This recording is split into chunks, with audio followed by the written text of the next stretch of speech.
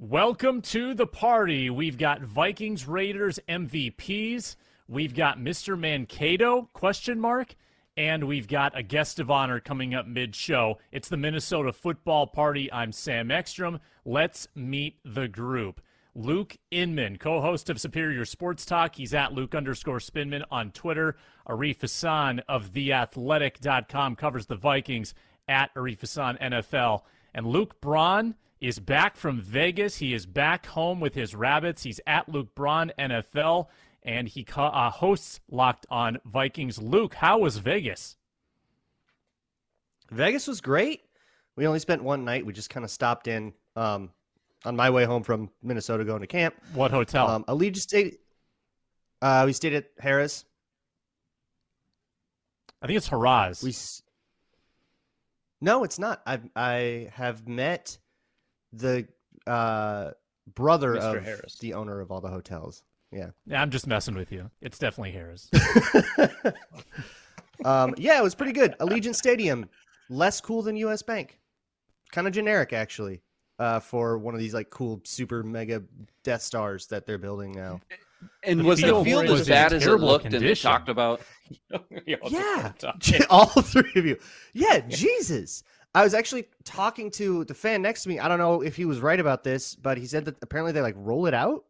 They like roll out the sod so that it can get sun because the roof doesn't let in enough sun.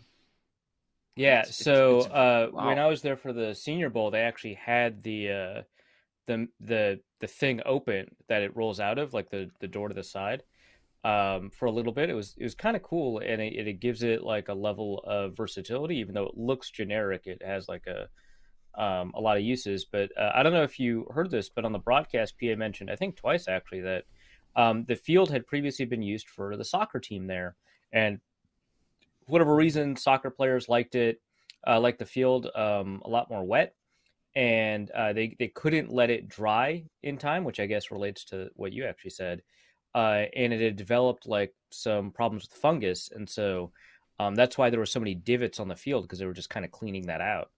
It was related to it's actually the fact that it was a multi-use stadium with natural. Yeah, that was bizarre. grass. That was bizarre. Yeah. And Luke Braun had our postcast torpedoed by a rogue security guard who decided that he was security guard some kind of threat to the well-being of the stadium. What happened? That's accurate. Yeah. Look, if you don't get kicked out of somewhere when you go to Vegas, did you really do Vegas? That's actually Very a really good point. Okay, but how big was the future bet on the Vikings to win the Super Bowl that you put down? That's what I want to know. Yeah, did you at least gamble when you were in Bet Vegas? Yeah, we did a little bit. Okay. I legal gambling. did place some bets relative to the Vikings. They weren't. It certainly wasn't a Super Bowl winning bet. Okay. All right. Under I on don't know win if you want to total? dive into that, but let me ask you this: what was I've the had that line forever for at Week 1 betonline.net. versus the Packers? What's that line at now? Did you check that Week 1 versus the Packers? The sports books all just had like the games of that day. But if you give me a second, I can go to betonline.net and check that. BetOnline.net has like every NFL game for the whole season, and they are sponsoring today's episode. The fastest and easiest way to check in on all your betting needs. Find your favorite sports and events, the #1 online source for odds, lines, and games. The Raiders covered yesterday. Oh, Luke, you're +4. Just crushed there. Couldn't get a stop at the end. They've also got MLB, NBA, NHL, combat sports, esports, golf, live in-game betting scores, and podcasts. What don't they have at BetOnline, where the game starts? You have those odds for us, Luke, before we get into Vikings-Raiders MVPs? 1 second. They got it like chronologically backwards, so that's a little bit annoying. But I'm seeing -1.5 Packers. That's less than it used to be. So people are bullish on the Vikings, you're saying? How about that? At least more bullish than they were like in May. Well, let's start with the man who was there. Luke Braun, your Vikings-Raiders MVP or MVPs. We will allow plural because it is the preseason and guys play like a quarter. So hit me. What'd you see yesterday? I saw a number of players that we could give this to. There were a lot of really good players.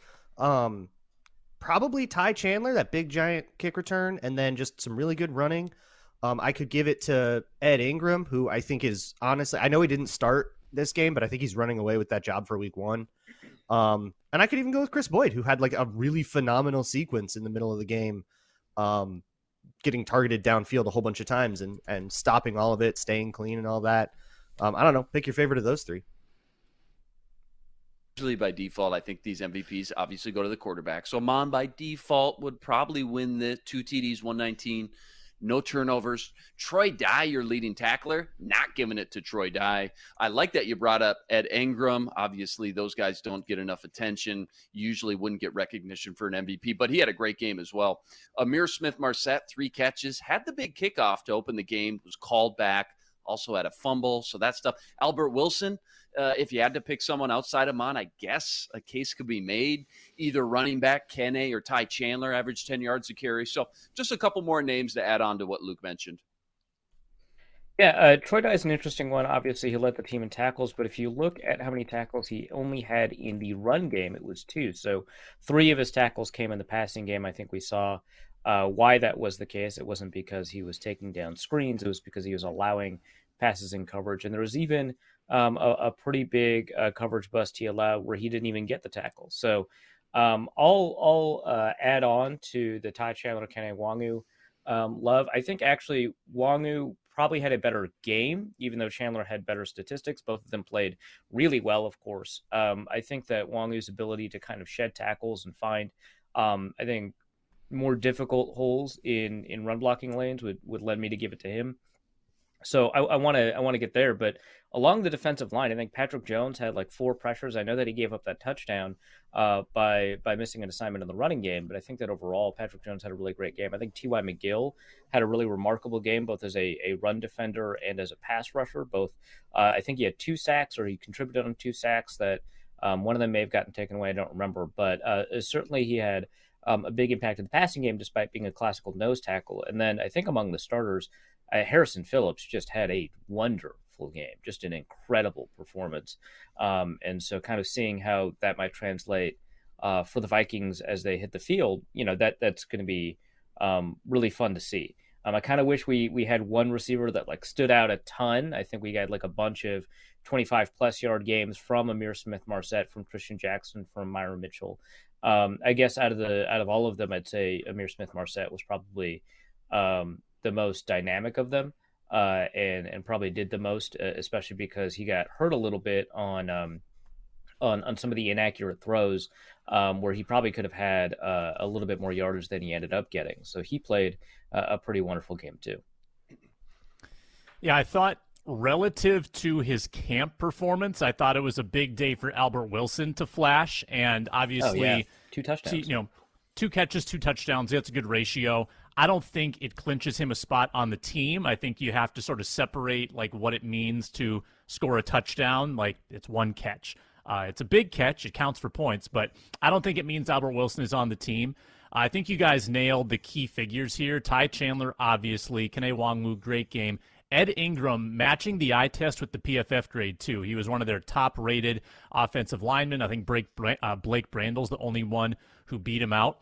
And it was interesting, too, that both Davises gave up the sacks, Jesse Davis and Wyatt Davis. How appropriate. And Ed Ingram is going to make a bid for that starting job. It feels like the momentum is in his court right now. No one's going to go with Kellen Mond for an MVP for that heroic end to the game, his final 2 drives. Anybody care to give a Mond opinion? Arif, I know you've got him, so why don't you just start us off? Yeah, sure. I think that Mond played in a way that is really effective in the preseason and will hurt you in the regular season. I think that obviously his mistakes, everyone's kind of aware of them. He missed a couple of open receivers. He didn't really scramble all that well. Like when he scrambled, he didn't keep his eyes downfield, so he just throw the ball away, which, why would you scramble? And of course, kind of as the game had progressed, he was getting a little bit more successful at hitting targets deep downfield. I think he had 4, passes that had been completed for 15 plus yards, which was really nice to see. But the issue for me, I think, is just how long it takes for him to get rid of the ball and how quickly it takes for him to make a decision. If his first read is open, he'll throw to that guy maybe a tick late. But, if his first read's not open, he's having a lot of difficulty, in getting things going. So statistically, he was I think the third or second best, I guess, depending on the statistic, quarterback in the preseason this first weekend. But I think that how long he held onto the ball, how quickly it took for him to make a decision, those are such concerns I have coming out of that game, that even though statistically, he looks quite good, 100 plus passer rating, I think that just generally speaking, that kind of play doesn't translate well. It's kind of like scouting a college quarterback. You find out that this guy has really great statistics and you watch it and you think that game doesn't translate at the next level for whatever reason. Here, I think the reason is just kind of timing and tempo, where really great stuff, especially against and with the third team offense and defense. But stuff that the same concerns I have about Mond, I have coming out of that game. Yeah, he was late, I think, a lot. That's that's always been the thing with Kellen Mond this whole year, is that timing has just not been right. But that said, he was still completing the passes. A lot of that has to do with being up against a third team defense. There's just going to be more space. And I think the wide receiver depth the Vikings have is going to be pretty good. Yeah. Their third team receivers are good. So they have a big advantage there in the fourth quarter of the game. I have been describing Kellen Mond's game as a step forward, but the question is are you comfortable with a guy who can't throw the ball on time as your backup quarterback if Kirk Cousins misses a game? And I don't think I can say that about Mond yet, but I'm closer than I was this time yesterday. So it's a step forward, but I still need to see him time some. He's not rifling them like he did in college. And I don't know if that's a confidence thing. I don't know if that's just a developmental thing. He's just trying to learn how to get more touch on his passes. But there's still a lot of work to be done. And the question for Mond, I don't think is, can he be QB2? I don't think we're very close to that. I think is he on the way enough to justify keeping him on the 53? And I think he took a step toward yes to that question. Is Kellen Mond known for a rifle in college? I didn't realize that. He wasn't known for passing deep, but he was known for a strong arm. It's strong one of those arm, things. Yeah. Velocity. Yeah, it's one of those things where he was actually the most aggressive quarterback among the drafted quarterbacks in attempting to fit tight windows, at least according to Ben Solak's charting. But a lot of it was just intermediate stuff. So he definitely had a really strong arm, or has a really strong arm, but he doesn't use it to get deep downfield. And so far in the preseason and in training camp, he's not using it to challenge tight windows either. Yeah, the deep throwing from Mond has been abysmal in camp. That being said, I don't think Mannion makes those high-level throws that I saw in the game yesterday. So that's one feather in Mond's cap, is that I don't think Mannion even has the capacity to fit in some of those throws. Now, that being said, I haven't seen it from Mond either until yesterday, and he was also climbing out of a hole of his own making. He started the game 2 for 7, and among those incompletions, he had just a horrid jump ball that he threw to Chisena 3 seconds late on the sideline, and he had the 3rd down and goal scramble where he couldn't execute a throw on the run. So he did improve his game as the game went on, but you can't start that way. It was like in the Chiefs preseason game last year, where didn't he have a pick or 2 picks early on before he played better? So that's still a concern when you start that badly. That being said, Chisena throw, 2 Wilson throws, and the Myron Mitchell diving catch throw were all super high level. Luke Inman, does that change your mind at all on Mond to see that at least he has the capacity to do these things, but, he's not doing it for a full performance? Well, I think Arif and Luke made up some great points. You're right. He's not good right now, but isn't the only way Mond's actually going to get better is just by playing? He needs these live game reps. That's how these guys learn and develop, kind of that trial by fire. There's only so much you can get from practice, I think, to a certain point. But for a quarterback, seeing these different disguises, looks by the defenses at the line of scrimmage, being able to survive on the fly when the play your coach draws up kind of breaks down, that's what Mond needs right now. And again, like they said, make no mistake, he's going to struggle. He's going to make mistakes. But show me a young quarterback who doesn't. I think it's all part of the growing process and going back to the tape, learning from your mistakes with your coaches against that better tier competition. We kind of saw what he can do against that third team defense. I think he needs to go up against that second team defense to continue to progress and develop, because we know what we've got with Mannion. And he's obviously kind of capped out right now as far as not only physically, but just in his point of his career. He's not going to get any better. He's a statue in the pocket. You know what you're getting. At least Mon has that potential, I think, to learn and grow. So I guess I know Luke kind of already answered it. He's not a number 2 quarterback right now. But do you guys, I guess Sam and Arif, think that, this Saturday, let's just say, for example, he should be the number 2 quarterback? Mon should I think start. this Saturday.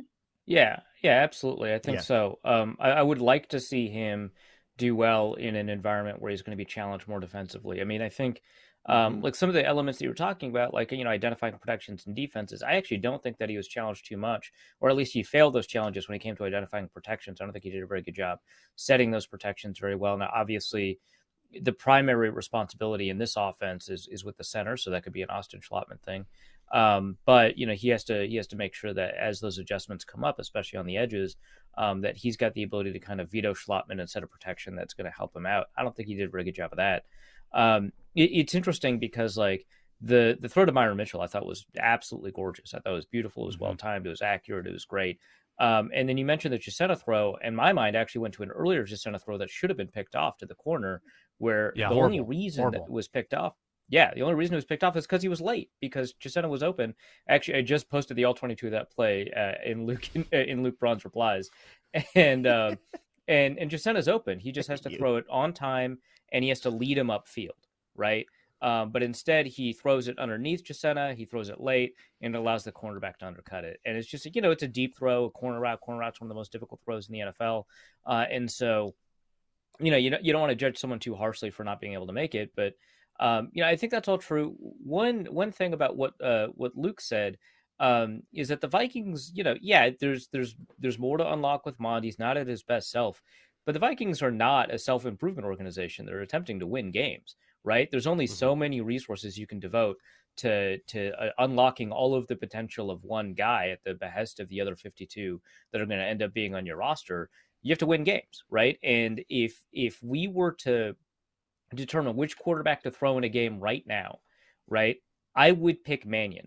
I think Mond had a better preseason game. I think Mannion had a better game in terms of what you would ask an NFL quarterback to do in the regular season, given the regular season challenges of more complex defenses and faster defensive backs. So we do need to see more from Mond. I would love for him to start, absolutely, on Saturday. I think that's paramount because you want to see him at an elevated level of play. But I think I would pick Mannion. And then the thing is, I thought in the most recent practices, Mond outperformed Mannion. So it's not even like I think that Mannion is worlds better than Mond. I just think that in the particular qualities that you expect to see in a regular season game from a quarterback, that Mannion just kind of has it right now, and that Mond is on the way to getting there. Yeah, let's get Mannion a quick. Tomorrow. Really, I mean, it's a conundrum because the Vikings. Of the preseason. I don't think you want all 3 quarterbacks on your roster. I think you want to preserve a roster spot there, but you probably don't want to cut Mond because of the positional value, the draft status, just his age, more ceiling. But you don't want Mannion to be your only number 2 either. Like, I mean, you kind of need to have another person to come in here, because if you cut Mannion, he's not going to go to the practice squad. So you're not going to have a third quarterback in the organization. That's what's problematic. And if Mond is your backup, that's dicey as well. Let me just pivot this into a little rank 'em segment. I want you to look at last year's third-round picks, and I want you to rank their progress. Or you could do it. You could rank who's more screwed when it comes to cutdown day, whatever you want to do. You've got Mond, you've got Wyatt Davis, Chaz Surratt, and Patrick Jones II. Rank where they are at in your mind. Luke Inman, give you the start on this one. Okay, I think I'm going to go Patrick Jones as my number 1. And then I'm going Kellen Mond. And then these last 2, I'm having a tough time. I guess Chaz Surratt by default. He played a little bit more special teams. He had a couple more tackles. But neither of those last 2 are worthy of almost even ranking. They're just absolutely swing and misses, which is obviously pretty depressing, kind of frustrating. But Patrick Jones, I think, has shown enough. And then Kellen Mond, number 2, and then kind of a free-for-all, roll the dice, pick your poison, Chaz Surratt or Wyatt Davis. I think I'm giving the edge to Chaz Surratt. Yeah, I think I'd go in the same direction there, honestly. The exact same order. That's even if you exclude the preseason game and only look at camp, I'd probably give the same order. I think Patrick Jones has had an okay camp. He had a really excellent game. Mond had a pretty bad camp. He had a really decent game. Chaz Surratt, it looks like a quarterback playing linebacker. I don't know how else to put it. He didn't have, a wonderful game, but at least he contributed. And then Wyatt Davis, I think, just had a really poor game, which reflects a really poor camp from him. Yeah, I think the order's pretty simple, except the last 2 are the only ones where it gets like Patrick Jones, far and away the best of those 3 because he's going to make the team, and we can't for sure say that about any of the other ones. Mond, I mean, we just got done talking about do you or don't you spend a roster spot to see if he can't develop again in year 2 of a 3rd-round pick. That's a terrible spot.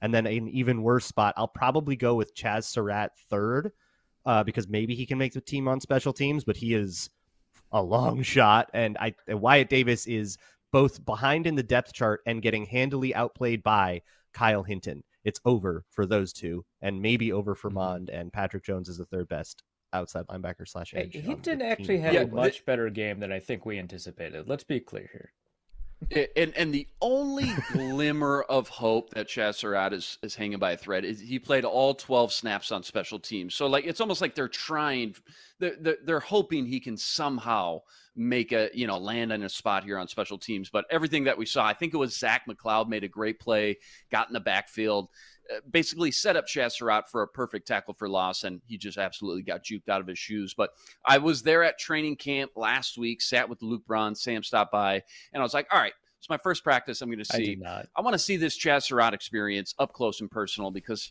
in the back of my mind, I was like, there's just no way. 3rd-round pick. I know he's a quarterback. That's why you buy a ticket. The Chaz Surratt experience. There's got to be a glimmer of hope. Well, it wasn't until like the last 8 minutes I finally saw the guy hit the field. I'm like, oh, here's Chaz. Luke, here we go. Look, 3rd team. And Luke looks at me and goes, you got your binocs trained on him the whole time. Watching him on the side. Where's 41? Where's 41? Yeah, there he is. There, shut up. There he is. No, Luke looks at me and goes, this is basically the 4th team, to be honest with you. And I'm like, oh, my gosh. All right. The experiment's over. So, 12 special team and he still snaps. Couldn't tackle And he still couldn't tackle in the game. 12 special team snaps. The only small glimmer of hope he has. Obviously, he's going to have to make the team because he's going to, excel at special teams. But right now, 2 huge swing and misses with Wyatt Davis and Chaz Surratt. I don't think either of them make the team. In fact, the first round of cuts, they could both be gone too. Yeah, I think the order is correct. And if Mond doesn't bounce back in yesterday's game, he might be right there with sort of the unrankable guys, just as major disappointment. He still might be. I'm not convinced he's not, but we saw more in 2 drives from Kellen Mond than we have from Wyatt Davis or Chaz Surratt at any point. Surratt, to me, is a bust. Troy Dye keeps getting chances and keeps looking slow in the pass coverage game, unable to make an impact in the run game. I don't think Troy Dye is a lock on this roster either. Good news is I think Asamoah might be a player. I don't get why they give him those snaps. I mean, I would much rather give them to Blake Lynch and Brian Asamoah, right? Like the thing with Brian Asamoah is that in this game he was very up and down, but his up was fantastic. That tackle for loss to the sideline, like an incredible play, just really well read, really well done, great speed, athleticism. He has some pretty big downs to him, and he's overrunning plays a lot. But I would much rather try to develop that than deal with, kind of making sure that Troy Dye in his 3rd year can figure it out. And Blake Lynch is already just better. Like, it's not even an upside versus whatever thing. Blake Lynch is a better linebacker than Troy Dye. And last year's the Vikings coaches had determined that too, right? So I don't know why Troy Dye is getting the run that he is, but I think that you're right. He's not a lock. I had a hard time. I did like a back-of-the-napkin 53-man roster during the 4th quarter yesterday. Got a tough time filling out my linebacker room, to be honest with you. I mean, it's a little bit murkier when you're dealing with OLBs because we just never put a roster together with the 3-4, so you don't know how they're going to allot those spots. Yeah, I've been using the Rams and the Broncos defenses from last year's cheat sheets for that. I think that's the proverbial doorbell. Do we have our guest of honor? He works for Sports Illustrated. He's got a strong bucket hat game out at TCO Performance Center. He writes for Inside the Vikings. His name is Will Raggets, and he is an outstanding cover of the Vikings. Great. What's going on, Will? How's it going, Will guys? Raggets. What's going on? Not a whole lot. Just hanging out. Watched some preseason football yesterday. Were you refreshing Grinding the tape? PFF feverishly this morning, waiting for the grades? No, not really. I checked Good for you. earlier this morning, and they weren't there, and then I kind of gave up and figured somebody else would post them. But I saw Ed Ingram had a good grade, so big stuff. I love PFF overreactions in the preseason. So I don't think you were in Vegas yesterday, Will, unless you snuck over there without me knowing. But how hard are you going to angle to go to the regular season game next year? Because I might pay my own way. That's going to be awesome.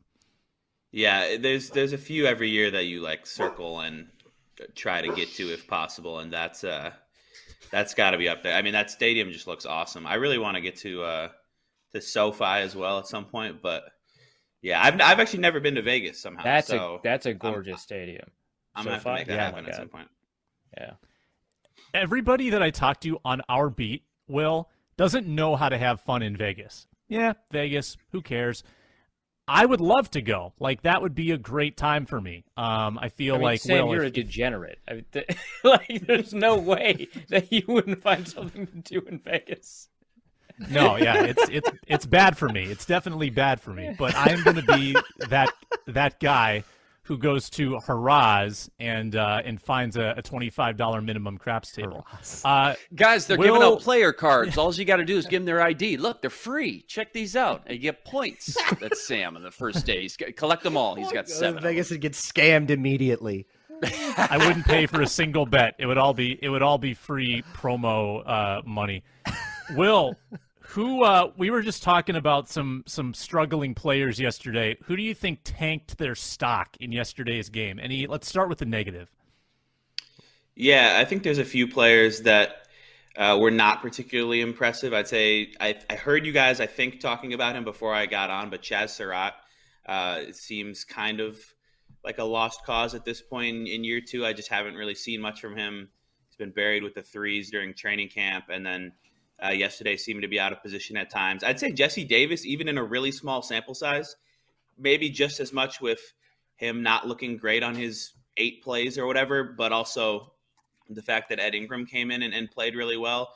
I think Jesse Davis, I even last week I had him probably still 60% to be the week 1 starter at right guard. I think that's firmly below 50% at this point with what he and Ed Ingram showed yesterday. I mean, it's still time, of course, but those are 2 that kind of jump out to me. So out of that kind of receiver melange, I mean, Matthew Collar and I have had a little bit of back and forth on Christian Jackson and Myron Mitchell. I think Collar's ahead on this one right now. But there's a group of receivers kind of right below Amir Smith-Marset that you can't really figure out kind of who the 5th receiver is going to be, if there's going to be a 6th receiver, who that's going to be. Jalen Naylor did not avail himself particularly well in this game, but I thought he's had a pretty good last week at camp. How do you kind of sort out that room?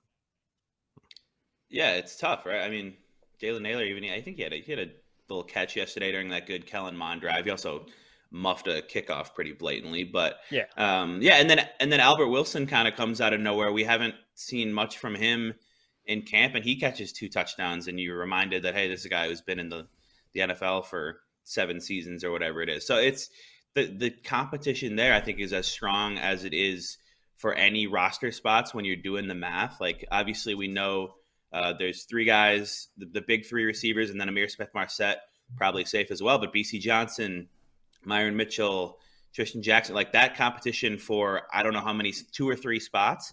There's a lot of guys who could step up and earn those jobs that I still don't think that's been determined through 3 weeks of training camp and 1 preseason game yet.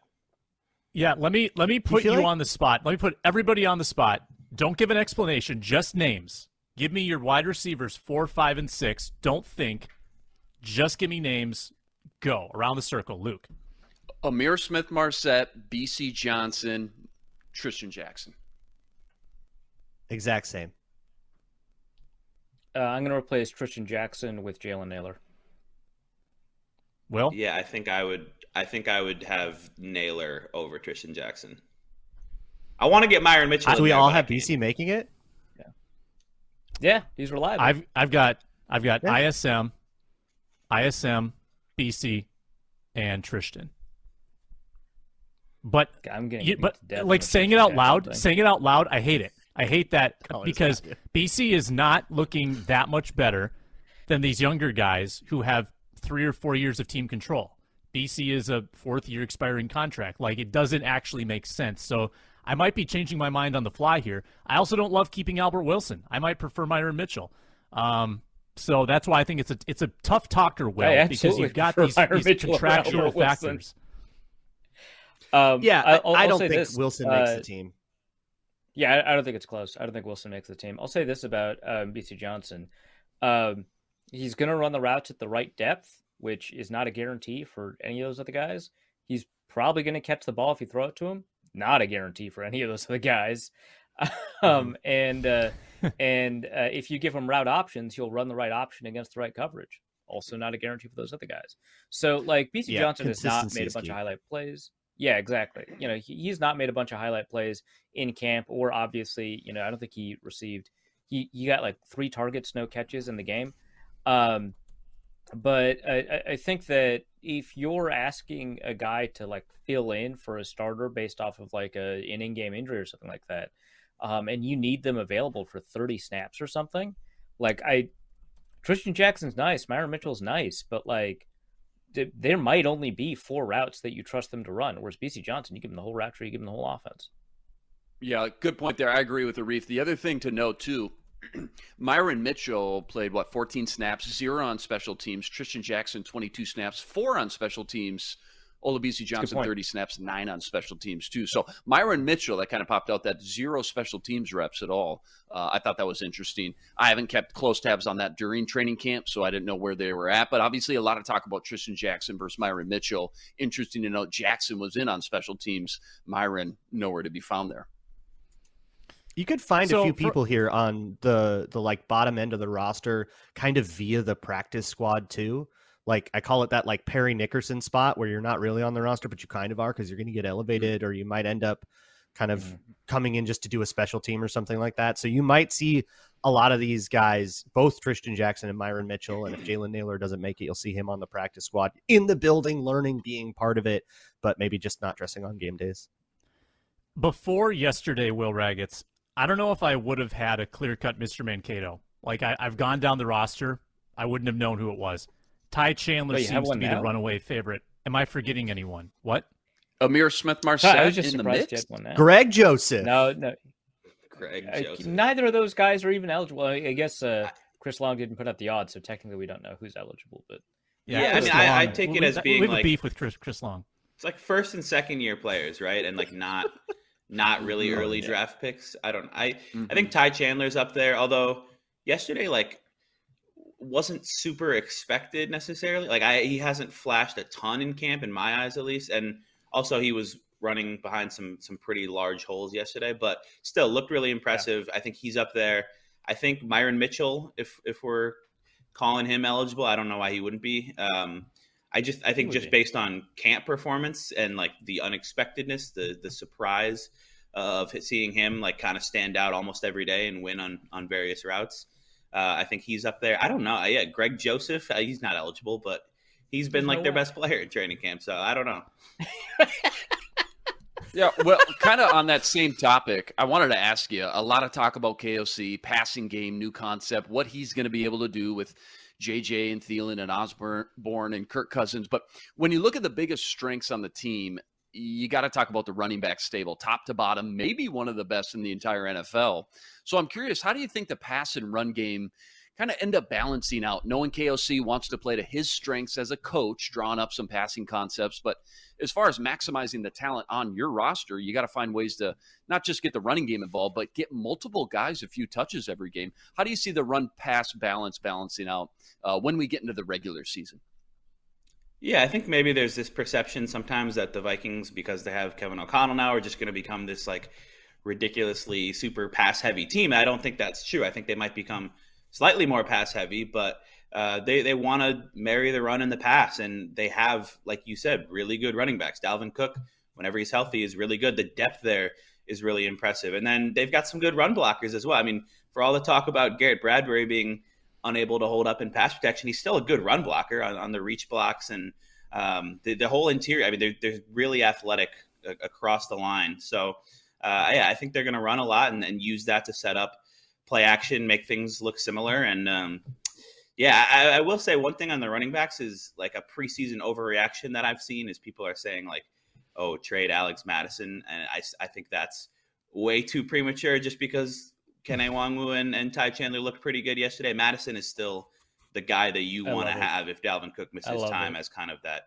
all-around. What if you've been saying that for 2 years? Let's wait to see a little more from the other two in regular season games before we declare that. If there was any value for Alexander Madison, I wouldn't mind the idea. There's just no value for a backup running back who isn't. Yeah, people are like trade him for a starting caliber center. Like, all right, let me know when you find that. That's deal. hilarious. Okay, that is shut off Madden for a second. Yeah, turn off Madden for a second. Come on. Okay, what's your minimum trade value? What's your minimum trade value that you would take for Alexander Madison? Well, I think the only thing you might get would be like, I don't know, some day 3 pick. And in that case, I don't know if that's worth it because of the value he provides this year as insurance, really.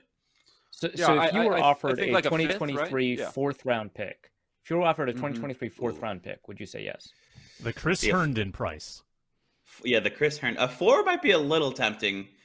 A little. Especially because you're not getting that, obviously. You're not getting a comp pick for him, I don't think. Absolutely not. No way. I think I would still lean against trading him, but I don't know. That's where it would be a debate at least. If somebody offered a 4th next year, I would probably jump on it in a heartbeat. But devil's advocate's like, okay, Dalvin Cook, played 5 years. He averages 13 games a year. So for those other 4 or 5 games, all right, say Kene gets banged up again. I mean, you're down to, all right, you traded Madison, you're down to pretty much Ty Chandler. So a 4th is very, very tempting, in my opinion, especially knowing he's probably going to walk next year. But you got to keep in mind, again, Dalvin probably going to be banged up, at least at some point in the year, too. So if you're out Madison and Kene gets banged up again, it gets things quick. Sign AJ Rose to your practice squad. He's available. You're fine. The Madison and CJ Ham, the BC RB2. Johnson. Where's Rock Thomas? Yeah, it's similar conversations, I think, with Madison and with BC. Like, just having guys available this year when you need somebody in a pinch. Obviously, there's younger, like Ty Chandler, Kene Nwangwu, and then even like with receivers, Tristan Jackson, Myron Mitchell, whoever. Like, there's maybe more future upside, but you want to have like the Vikings are in win now mode. Kevin O'Connell needs somebody who, if Dalvin Cook goes down or if Adam Thielen goes down, like you need somebody you can trust to put in the game and handle a large role. So I think that's why you keep those guys around, even if they're probably not on the team after this year. Mm-hmm. I have a deep mistrust of Alexander Madison's ability to step in and execute the role without making misreads and mistakes. And that goes back to last year, bad reads last year, missed protection calls and stuff like that. I saw some of that in camp this year. I don't know. If it were up to me, and I'm no expert, all right, I'm no coach, I got Alexander Madison 4th right now. I'll say this. I think Madison's ability to step in is overrated. I think Luke's overstating his case, but I think that we've all been seduced by how interesting his rookie year was, but he actually has not gotten better in a primary bell cow type back role since his rookie year. And he continues to make mistakes, especially in pass protection. He does. That is cool. He does. Yeah. 4th and 1 in Seattle, remains game on the line. Alexander Madison hits the wrong spot. I still blame CJ. Luke had the money line. Yeah. Yeah, I think actually Luke Braun might be right that is not as much on Alexander Madison as it seems. I'll say that. But still gotta make it. I made up a super dumb game that I thought we could play with Will before he leaves. Would you guys like to play with me? The whole point of the show. All right. So games, we're going to go. I've got the 8 teams that T.Y. McGill has played for or been a part of in his career written down in front of me. We're going to go around the circle. You have to guess a team. If it's on the list, you survive. If you miss, you're out. We'll go clockwise. Luke Inman, you've got the full 32 teams, actually 31 teams because the Vikings aren't included. There's 8 teams that you can pick from, so hit me with something. T.Y. McGill, how do you spell that? The T stands for Tyrone. Tyrone McGill. Okay. Indy? Is Indy one of them? Correct. Yes. Indy is on the list. Did you know that, or was that just a 25%? No, that was if I would have went last, I probably would have been out. That was the only one team I was slightly confident about. And even my confidence there was about a 3 out of 10. So I'm out of it.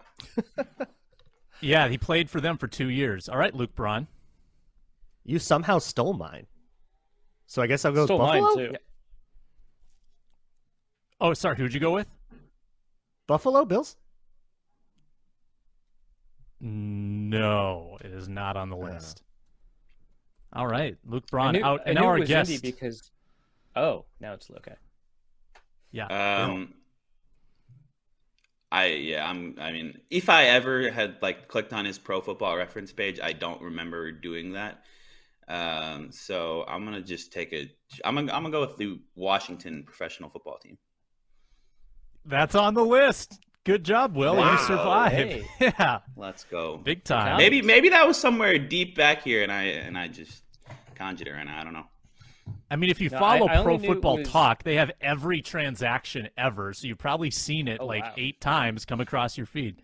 Sure. I only knew it was Indy because every time I tweet about T.Y. McGill, some Indy fan, just a different one every time, is just like, yeah, we loved him. Yeah. I was like, Yeah. all right, yeah, okay, I'll remember that. No, I'll stick in the NFC East. They like to trade players that they see a lot, or I shouldn't say trade, swap maybe. Let's go with the Eagles. Yeah. Yeah, the Eagles have brought him on a couple yes. times. Nicely done. And the pressure's back on Luke Inman. He's got 5 to choose from. Okay. I'm going to go with the Reefs strategy. Stick with the NFC South. Indy. I'm going to go Houston. Is Houston on the list? Show me Houston. Is it on the board? Oh, wop, bop, bop. Bow. Luke is out. The Lukes are out. And that leaves it to Will and Arif. Oh yeah, All Luke's already out. Oh my gosh. Give me the Atlanta Falcons. I'm sorry. They are not on the list. And Arif wins with his blind stab. But Arif, you have to prove it. You know, this is like one of those prove it games. So if you miss, then Will is still alive. I made up this game, and I've decided just now it's one of those prove it games. Yeah. Well, you shouldn't win just because you guessed last. No, I agree that it's fair, but it's also funny that Sam just came up with the rule. I'll lean into the meme a little bit, and I'll say the Seahawks. It's also maybe the a good Seahawks time are on to the list. get me out of here. Somebody's get out me on my apartment. Oh, okay. Yeah, Will, you go take care. Hopefully you're not being evicted. Thank you for joining us on the football party. No, wait, was the Seahawks correct? Yeah, Seahawks was correct. Of course nice it job, was. Reef. Of course. Off-season only. No, Didn't make the team, but he was in Seahawks camp in 2015. I looked it up after I got out. Okay, nice. We'll count it. It's Thanks a for long having me, list. guys. Thanks a lot, Will. Hey, At thanks, Will Will. Raggets on Talk Twitter. to you soon. Yeah. All right. Stay safe. See ya. Hopefully it's not the cops. Later, Will. Yeah. See ya. I'm telling you. 49ers are coming east to TCO Performance Center Wednesday, Thursday, joint practices. What are we excited for? Let me give you one. Vikes O-line against San Francisco D-line. I mean, that's been the kryptonite whenever they've played them in the past couple of years, so that's what I'm watching for. I Danny Gray, I think SMU superstar, number 1 receiver on the San Francisco 40. that's a good one. I'm just pulling up the depth chart Yeah. here. Yeah, Danny Gray, that's a fun rookie to watch. Drake Jackson, that's a fun rookie to watch. Defensive end, USC. Oh, yeah. Robert I like Drake. Kindiche is still in the NFL, huh? Came over from Whoa. Seattle. Ends up, looks like third team defense here. I was trying to find any former Viking connections. I'm not So seeing Kindiche's any on his here. third NFC West team? Yeah, I didn't have a bad strategy there at all. Yeah, correct. No, this time it should pan out though. Yeah, for sure. Yeah, who knows? Maybe Jimmy G ends up getting moved or traded from by the time today until kickoff Saturday. I don't know. But those are the few names that are kind of sticking out right here. Yeah, Well, are we Jimmy G expecting won't Trey be there, Lance to right? play? Yeah, No, he'll no, physically he be won't. there. He's not going to play. No, he won't play. Jimmy G. Why would he even be there? I guess I'm confused. Actually, about that's a what he's good point. doing. That's a good point. Like, there's no Yeah. reason because he's not practicing either, right? So just kind of Won't even chilling, fly getting out. paid. God, what a life! I think man. Trey Lance is the most compelling person to watch practice. I mean, for obvious reasons, he's sure. like a major factor in the NFC this year, like whether he's good or not. Yeah, it's But- always fascinating when you get a position player to play quarterback. I agree. How about seeing Trent Williams up close and personal, and then go and watch Oh, Christian yeah. Darrisaw right after Yeah, that? Trent That Williams. could be Like looking into a interesting. mirror. Yeah. Oh my God. Yeah. Dad. Seeing the 49ers roster brought back flashbacks of our Kyle Juszczyk bet in Super Bowl 2 years ago. Remember that, Luke and Arif?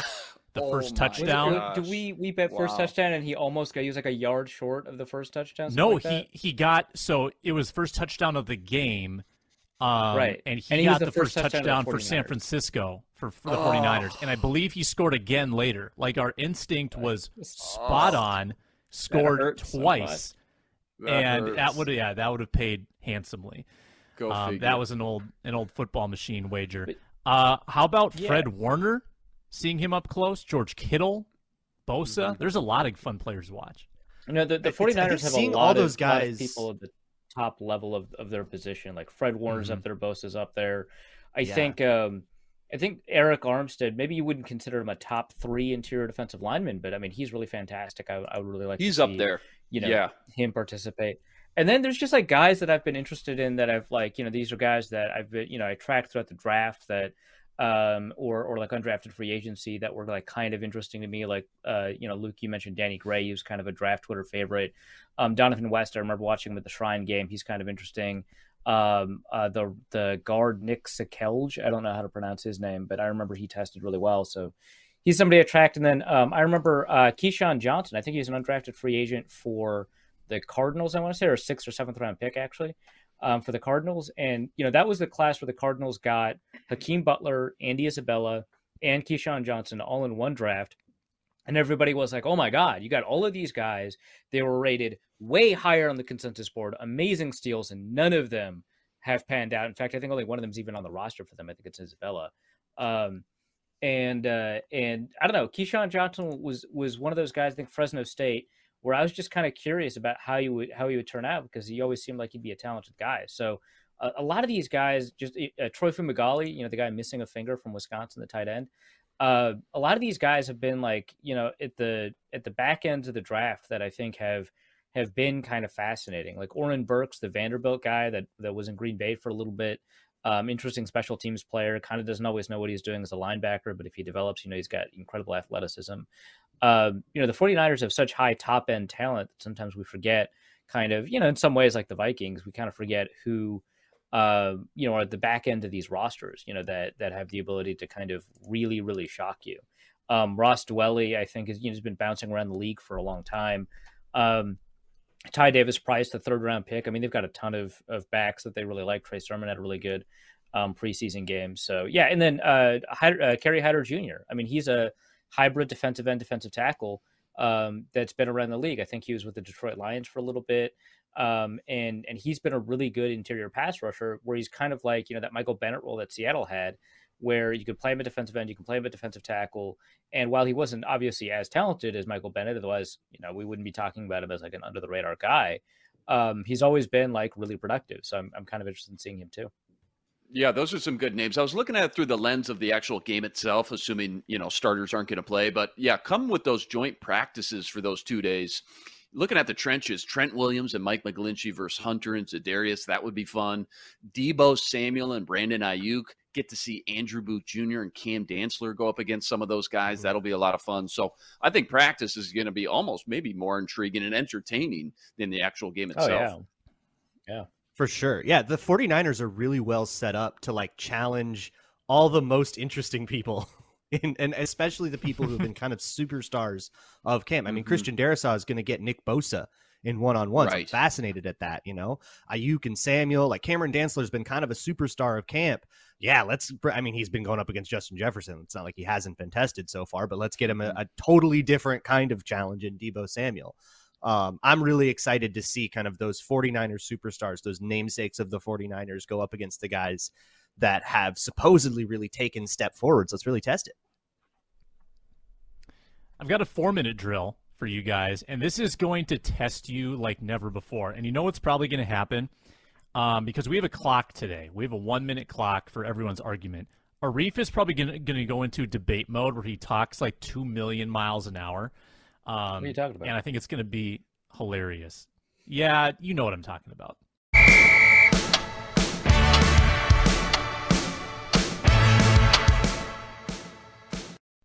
I want you to give me the 53-man offensive line group. So it might be 8, 9, 10, 11, whatever you want. But I want you to get all the names out in your minute. If you have time for explanations, great. But you got to be time efficient in this one. Would anyone like to volunteer to start? I'm always I'll jump excited. in. I got this. Yeah. Ooh, all of us. Wow. I heard Luke All Inman three. first. Starting five, pretty simple. I think the backups are pretty simple, too. Oli Udoh, backup swing tackle. Ed Ingram, obviously, sharing reps with the first team. Chris Reed, solid backup on the interior. Austin Schlottman, I think you need, a specific backup center, not knowing exactly what you're going to get with Chris Reed if you were going to plug him in at center. So you got to keep Schlottman. Blake Brandel, I think he's in the mix. And I think that's my 9. I'd like to keep Vidarian Lowe. I don't think he ends up making it. They try to keep him on the practice squad. Hinton, I don't think makes it. Wyatt Davis, I don't think makes it. Timon Paris, I don't think makes it. I think I'm going with 9. If I had to pick a 10th, if you told me, hey, Luke, they keep 10, so who's your extra guy? It would be Vidarian Lowe. But I think that's my 9 right there. What were your backups? I'm just trying to keep track here. Yeah, Oli Udoh, Ed Ingram, Yep. Chris Reed, Schlottman, Blake Brandel. So that's 10. That's 10. So that's 10 then. Oh, that is 10. Okay. If- My bad. All right. Well, that's 10. All right. And so I would keep 10. I don't think they keep 11. I think Vidarian Lowe, they try to sneak on the practice squad. Well done, Luke. Let's move on to Arif. All right, starters, Darrisaw, Cleveland, Bradbury, I guess, Ingram, O'Neal. I think that Jesse Davis is going to be a quality backup. Normally, I would keep 9. I think given the performance of Austin Schlottman, I think I'm going to keep 10 this time. So Oli Udoh, Garrett Bradbury, I guess, Chris Reed, Jesse Davis, and Blake Brandel as your backups, along, of course, with Austin Schlottman. I think that you could make an argument that, or I shouldn't have said Bradbury, I guess. You could make an argument that like Chris Reed or Austin Schlottman could start ahead of Bradbury. We did not get to see Reed play in the preseason as a center.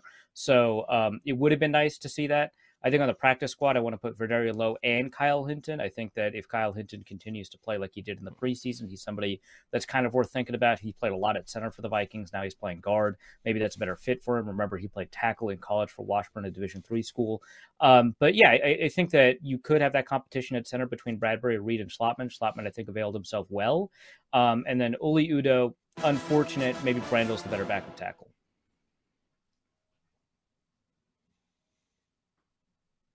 Ron. All right. I'm waiting for the clock to start. I got spicy ones here. So I'll start with my backups because I think that's where more intrigue is. The starting cake's pretty much baked. But I'm going to keep Austin Schlottman and Chris Reed based on their camp performance. I'm going to keep Blake Brandel over Oli Udoh as well. And I'm going to keep Jesse Davis as a backup. He's lost his job to Ed Ingram. So my starters, you got Darrisaw, O'Neal, Ezra Cleveland, already said Ed Ingram. And then I am going to call starting center Lloyd Cushenberry. We're going to trade away Garrett Bradbury and trade for Broncos center Lloyd Cushenberry. Hear me out here. They have a 5th-round rookie, Luke Wattenberg, who's getting first-round reps right now. Chris Cooper has coached Lloyd Cushenberry before. He's going to be expendable. He's going to be acquirable. And if they are looking for possible center help, I think that is a fantastic option to go get it. So I'm saying starting center Lloyd Cushenberry, and then Garrett Bradbury probably gets dumped for a conditional 7th or whatever, maybe even cut, because you're not going to keep him to be a backup. If I'm keeping 10, I would keep Oli Udoh. I think he's right on the border. Yeah, so that introduces kind of my conundrum with my 10, and I am keeping 10, and I'm keeping the same 10 as Luke Inman. Whether they're starting or not. Sam or not. I got some bonus time, guys. I'm going on a straight-up monologue here. So Ingram, Davis, I think they both make this team. I once thought that the Vikings would be compelled to cut one of their veteran pickups, whether it be Davis, Schlotman, or Reed. I didn't think there was room for all of them, but evidently there is. Like, the way it works out, I don't think Lowe or Hinton have forced anybody off the perch. I don't really want to keep Oli Udoh, but I feel like you don't have a lot of tackle flexibility if you only keep Brandel. Like, if you keep only Brandel, who's kicking out to tackle as a backup other than Brandel? Anybody? Jesse Davis. I mean, he sucks at it, but it's Jesse Davis. It's a backup, right? Yeah, I think it's Jesse Davis. Don't love that. Yeah. Don't love that meme. Probably. So that's like Jesse Davis 10. More at tackle or Oli Udoh at tackle? The genuine question. Me? I don't like either of them anywhere. They're both bad. Those are options. Who do you like more? Udoh. Because I haven't seen Udoh be bad in regular season at tackle yet. I guess, man. That's rough. Right? Am I wrong? Yeah, if he's had one game at tackle in the regular season, it was against Chicago's backups. And fans posted video of that for 2 years, citing it as evidence as why he should the start. Same two clips. And then he did at guard, and it went great. Oh, that whole argument is a party foul. But let's run the music. Let's get into our party fouls for the week.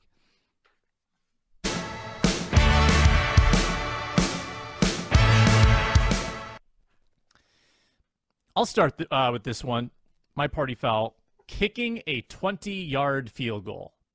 Just bad coaching. Now it's preseason, and maybe you're like compelled to get your field goal unit some reps. You want Greg Joseph to get a kick, but I'm going to be mad about that if it happens in the regular season. If you're not going for it from the 1.5-yard line, Sam's not going to be happy. The George Costanza, Luke Inman, I know you get it. You know, Sam's getting upset. That's going to be me. So KOC, don't do this to me, man. Don't be that guy who kicks 20-yard field goals. That's all I got. That's my party foul. My party foul goes to the disease COVID-19. Tries to infect Kirk Cousins, times it terribly. Now he's going to have natural immunity all season. You got to do better than that if you want to defeat Kirk Cousins. Be better. Be better in general. Just be better. Come on, man. I get the press release. Be a better adversary. Like 2:00 yesterday, and the subject line is just Minnesota Vikings not expected to play. And my mind went to, oh my gosh, the team is not going to play. There's a protest. There's a COVID outbreak. Something's happened. And I opened the email thinking there's this massive story, and it's just like, these Minnesota Vikings are not going to play. But my long-lost cousin, John Ekstrom of PR, titled it in a deceiving – it was clickbait, PR clickbait. Yeah, John Ekstrom clickbait. That's the other party foul for me.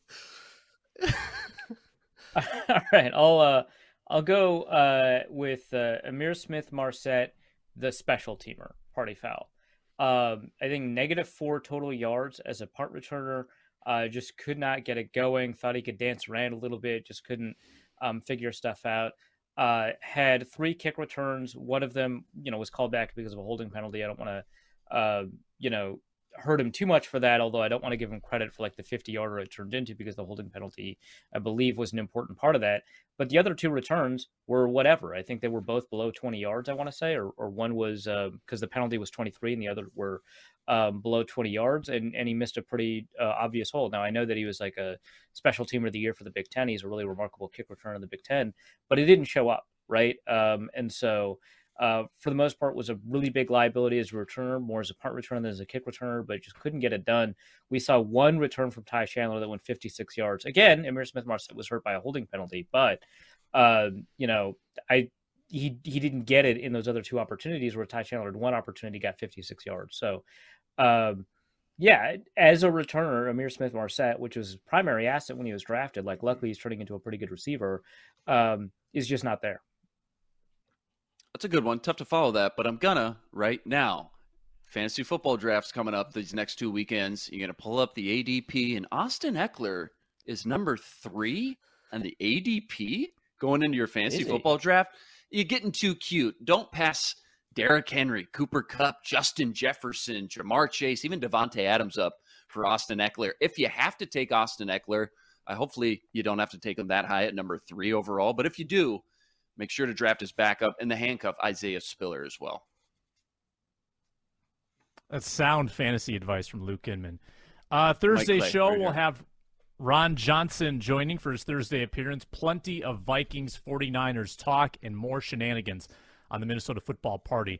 If you subscribe to Locked On Sports Minnesota, all your dreams will come true, because not only will you get this show directly to your feed, but you will get Superior Sports Talk with Luke Inman and Reggie Wilson. You'll get the Ron Johnson Show with yours truly and Ron Johnson. One big, happy Locked On Sports Minnesota family. One feed, 3 shows, and the postcast, which is Vikings reaction immediately after the game. Available on YouTube as well. It's audio, it's video, it's everything you could ever want in your life. So it's Luke Braun, Luke Inman, Arif Hassan. Gentlemen, thank you. I'm Sam Ekstrom. Matthew DeBritz produced. And this has been the Minnesota Football Party. Until next time, see you later.